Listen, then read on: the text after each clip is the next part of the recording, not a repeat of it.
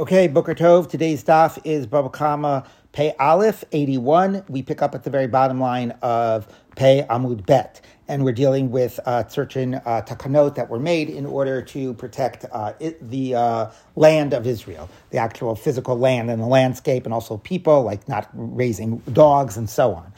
Okay, Tana Rabbanan, last line.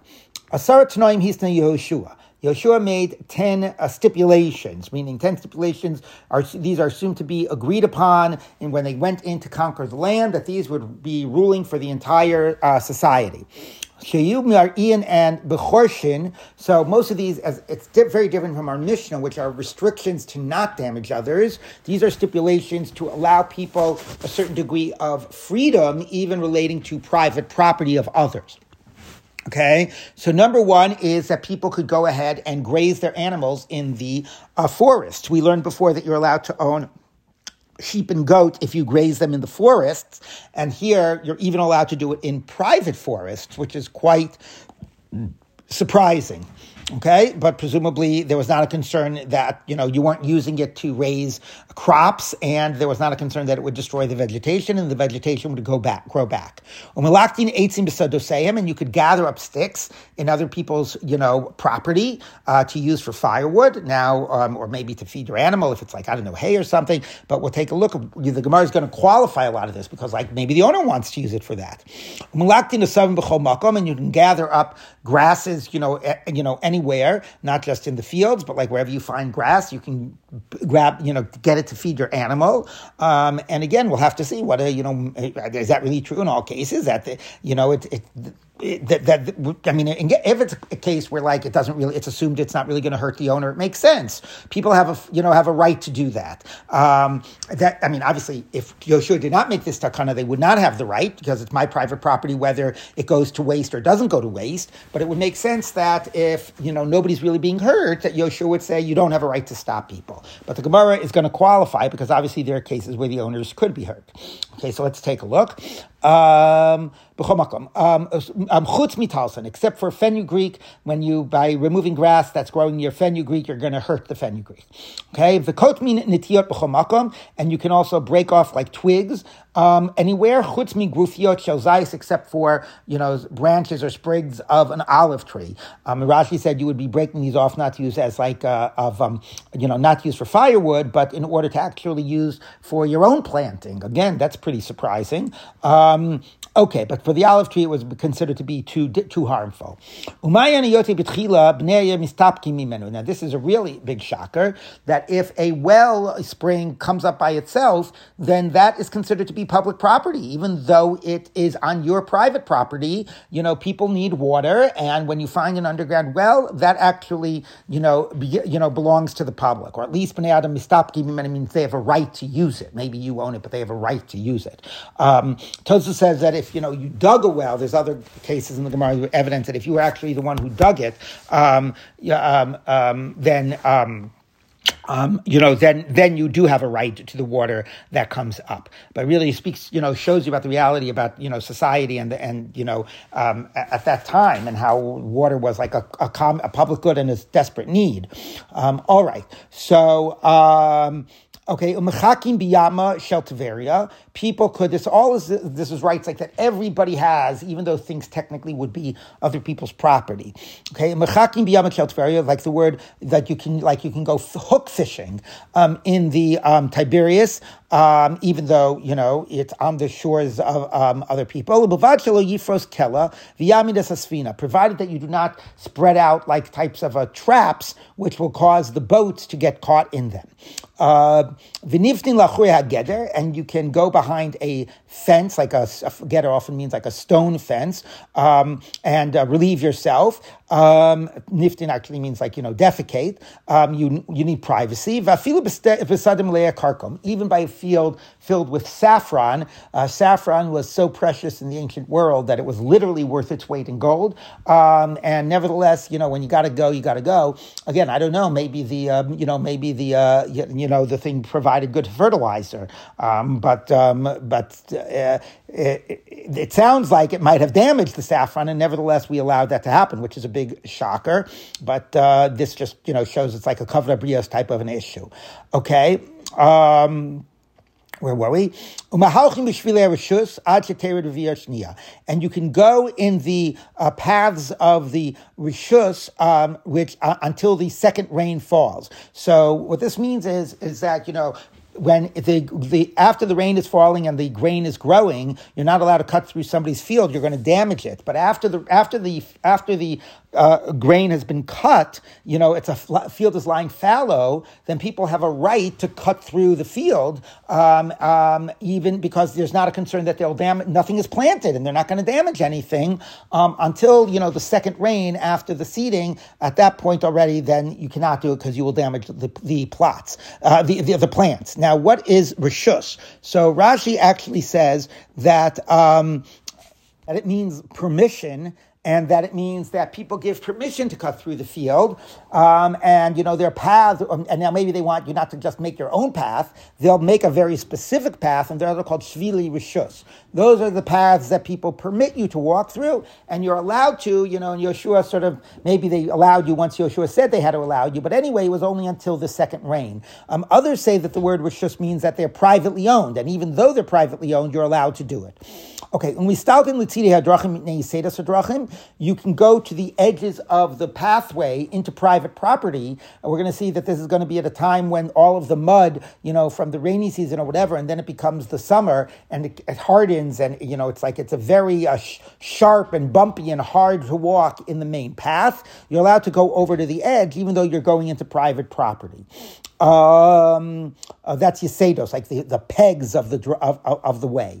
The Atoa ben a kramim, and if somebody is lost amongst the vines in a vineyard, mafsig v'yored, he can actually cut his way to get out of it, or cut his way to get down, through it, the vineyard, in order to get back to a street. Like, let's say, you can see the street is above you, but you have no way of knowing how to get out, but you can cut yourself a straight line, and then maybe you'll be able to get back to civilization. Okay, umeis mitzvah kona mekomo, and if a person dies and nobody knows whose relative it is and who the person is, he has a right to be buried wherever he dies. It doesn't matter who owns that property. Okay, now we're going to unpack all of this.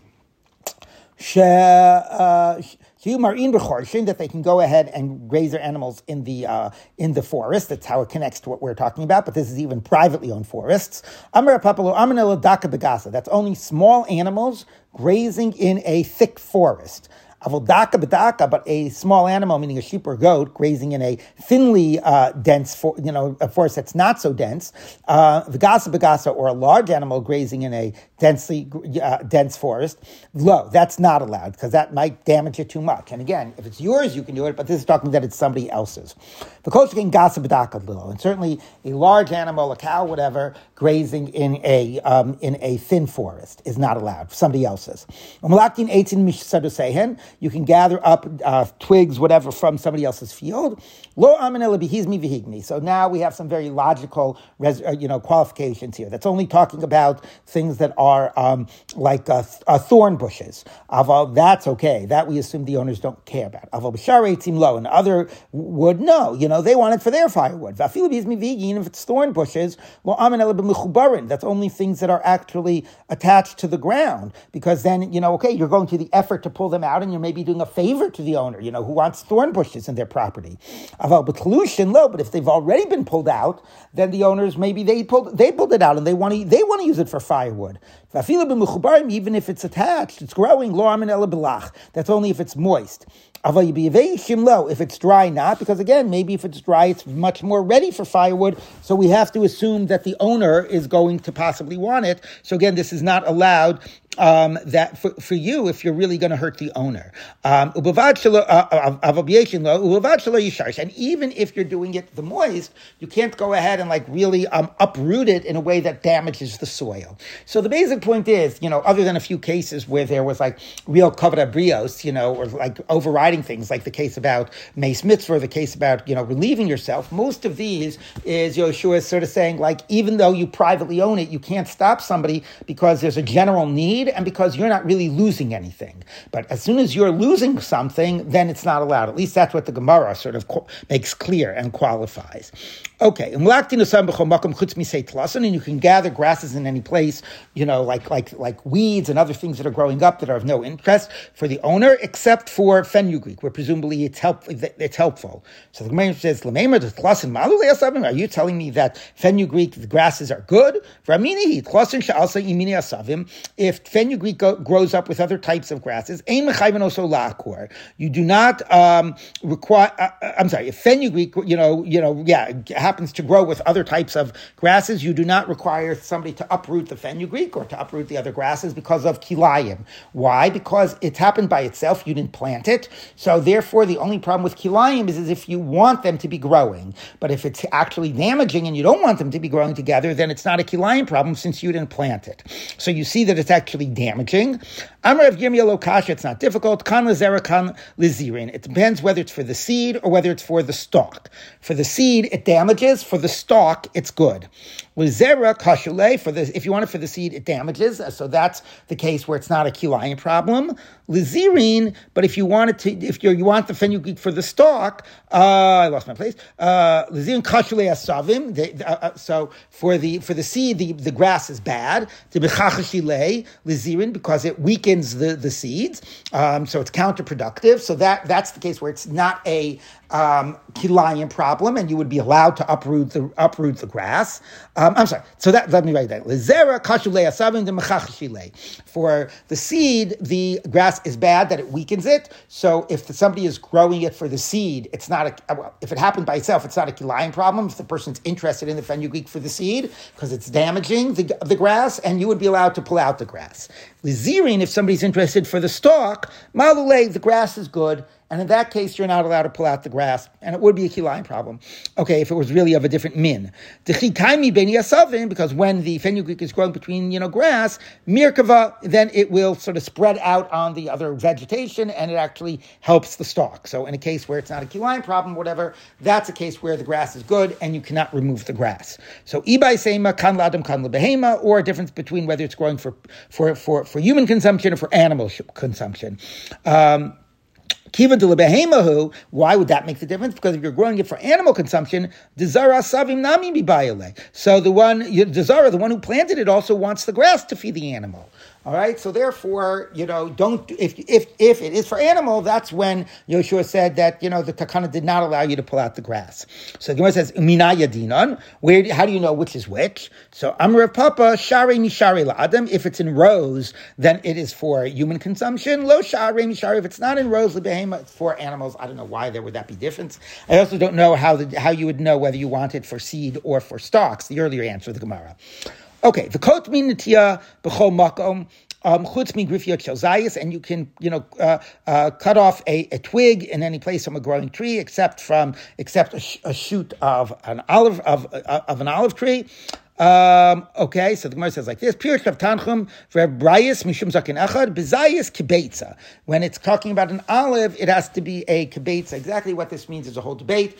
Anyway, one way to understand this is you can only cut off, the size of a twig, the size of an egg. Now the problem is we just said before you can't cut it off from an olive twig. So it's a whole complicated exactly, what this is talking about. Does it mean that the thickness of the twig has to be a kibeitza and then it's allowed? Not clear. If it's other types of reeds or grapevines, you can cut it off from like where it's got the little, pekak, like the little knuckle, the little bump and above. V'shar kol ilanos, and other types of trees, uvyo shel ilam v'lo michudo. You can do it from like the inside of the tree, says Rashi, or different explanations, but not from the top of the tree. All right, so cutting it off in a way, there's whole debates about what every single one of these means, but the bottom line is you can cut off a little twig if it's not going to injure the tree and not considered like something that the owner would want for himself. Okay. You can only cut it off from a new twig, which is not already growing fruit, not from a twig, not from a branch that fruit is growing from. And you have to grow it off from a place not exposed to the sun, because the stuff is exposed to the sun obviously will produce better fruit, and the owner would not want you to break it off.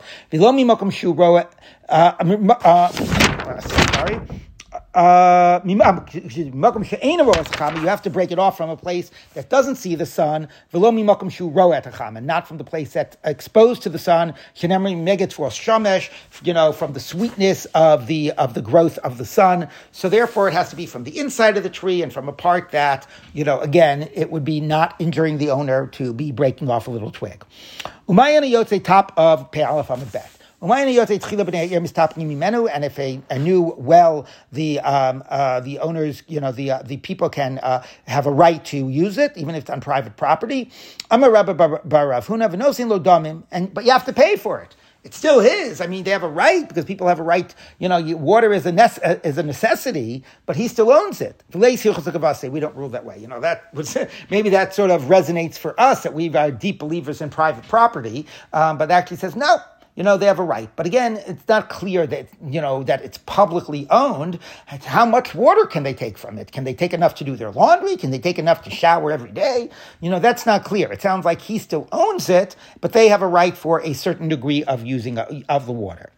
Okay? You can go fishing with a hook normal like cast fishing in the ocean of Tveria. Provided that you do not go ahead, and put out types of traps that will cause the boats to get caught. But you can use like nets. So there's a type of like a box trap which can catch a boat, but nets would be allowed. Now the way Tosas explains this, he says there are 3 levels. Like fishing with cast fishing, anybody can do, even if it's not your private property. You can go into somebody else's private property and, fish off of their shore, in the Kinneret. The big type of wooden or box traps or whatever they would be, nobody is allowed to do it, even if you have the property that is around the ocean, the Kinneret, because that would cause the ships to get caught up. But if you are the owner, you are allowed to at least do net fishing. Okay, so non-owners can do cast fishing, owners can do net fishing. Nobody can do the type of like big traps. Okay, Tana Rabbanan. Originally, the tribes made a condition with one another. Not to spread out this type of a big trap that would cause the boats to get caught. But people did have a right to use nets and other types of traps. Tana Rabbanan. The Kinneret fell in Naphtali's portion in Eretz Yisrael. And not only that, but he even got a piece of the shore on the south, even though his portion was really, the east of Eretz Yisrael, but he also got cut into the south of Tveria, of the south of the shore. Where were we? Sorry.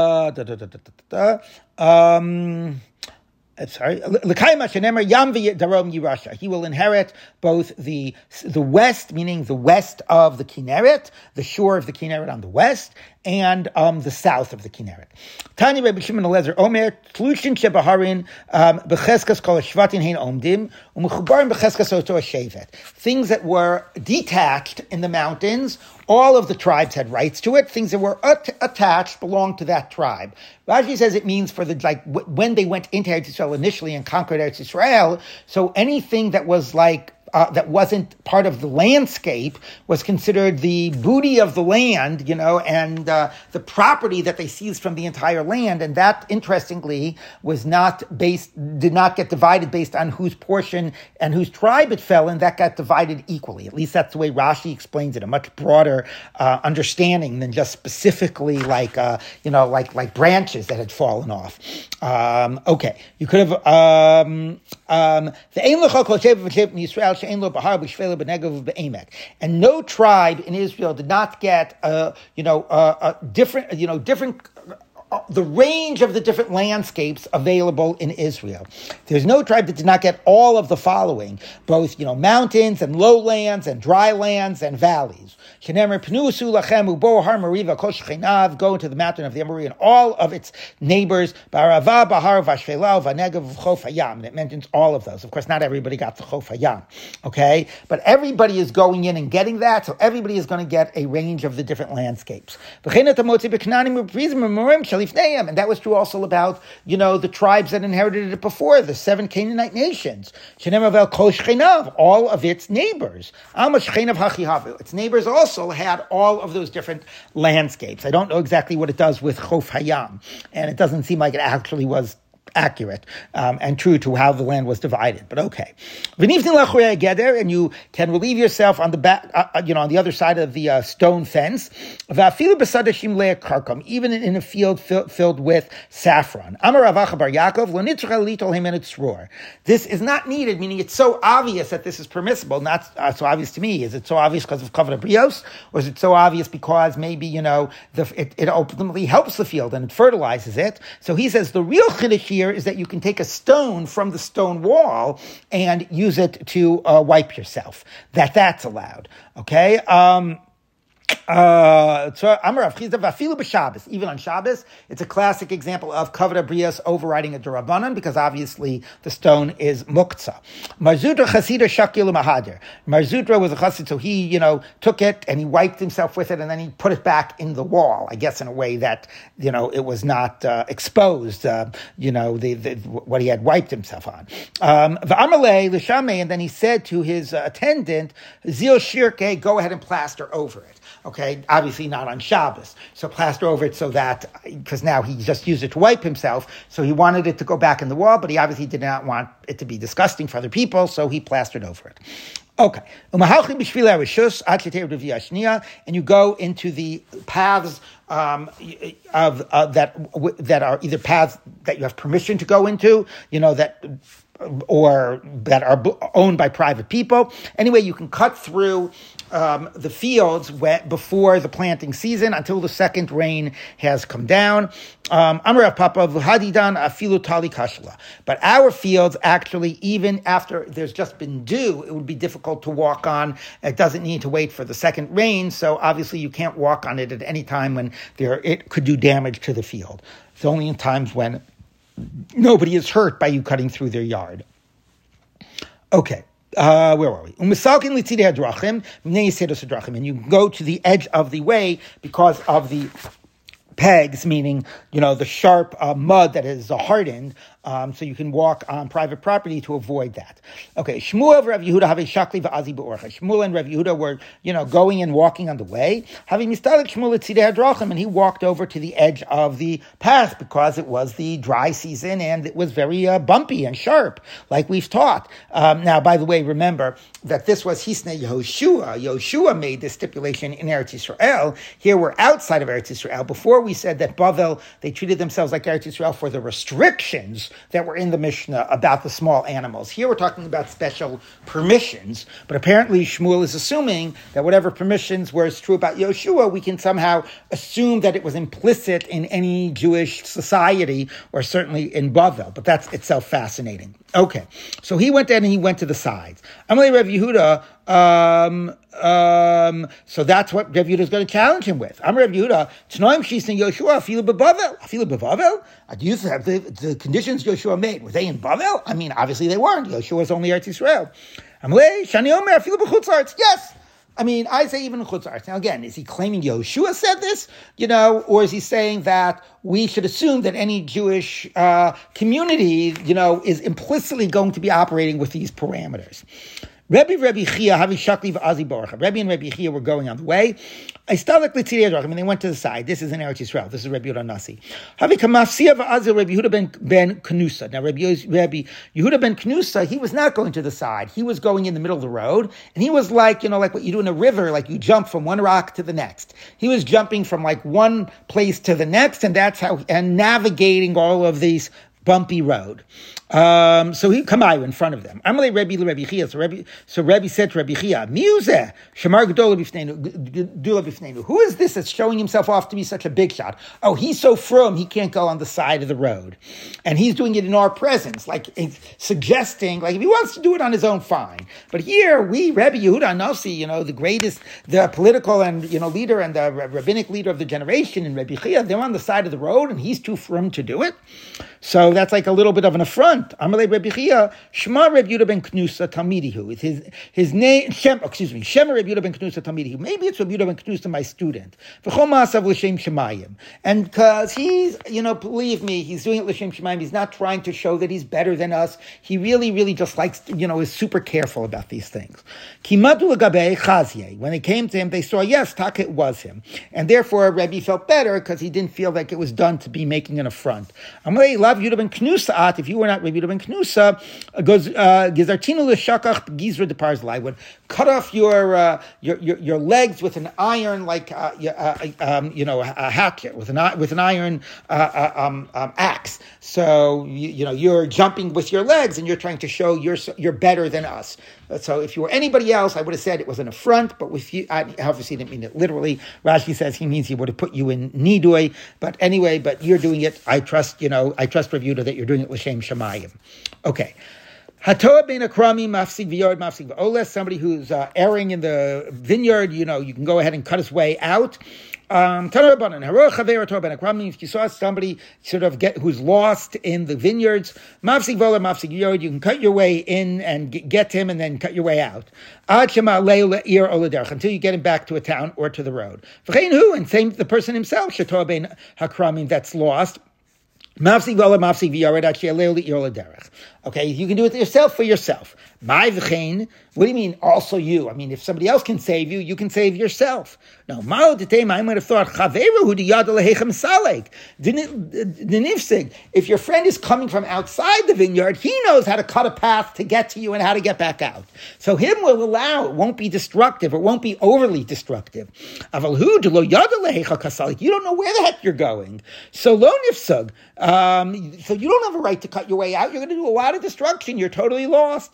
You should have to go by, get yourself into the edges of the vineyard. And even if it's going to get you, even though it seems to you that that's going to cause you much, much, much, much more distance, and you think you have a short path out if you would cut your way, since you don't know what you're doing, maybe you'd be forced to do that. Kamash Malan, we don't say that even if you don't know what you're doing, you can go the way you think is right, even if it means you have to cut your way through. Okay, so the Gemara says now, what do you mean that this is a Tanai of Yoshua? Saving somebody who is a Doraisa. Hashavas Gufo Minayin. How do you know you have an obligation to return somebody's, the same way you have an obligation to return their lost object, you have an obligation to return, their body to them. So, or this is a different type of a Hashavah, you're returning him to his town. It's not clear whether the Gemara thinks it's like Pikuach Nefesh, but whatever. But helping somebody, saving somebody who's lost, how do you know you're obligated? You return him to himself. So the Gemara says, yes, you do have an obligation to help him, Doraisa. Doraisa who dekai be mitzri. Doraisa, but Doraisa, you would have to do it without damaging somebody else's property. You'd have to do it by going at the edges. Asahu came Yoshua, tikein de mafsig voleg, mafsig v'yoreg. He established that you can actually cut your way through to get in and out, and that was his takana. Okay, we will stop here for now.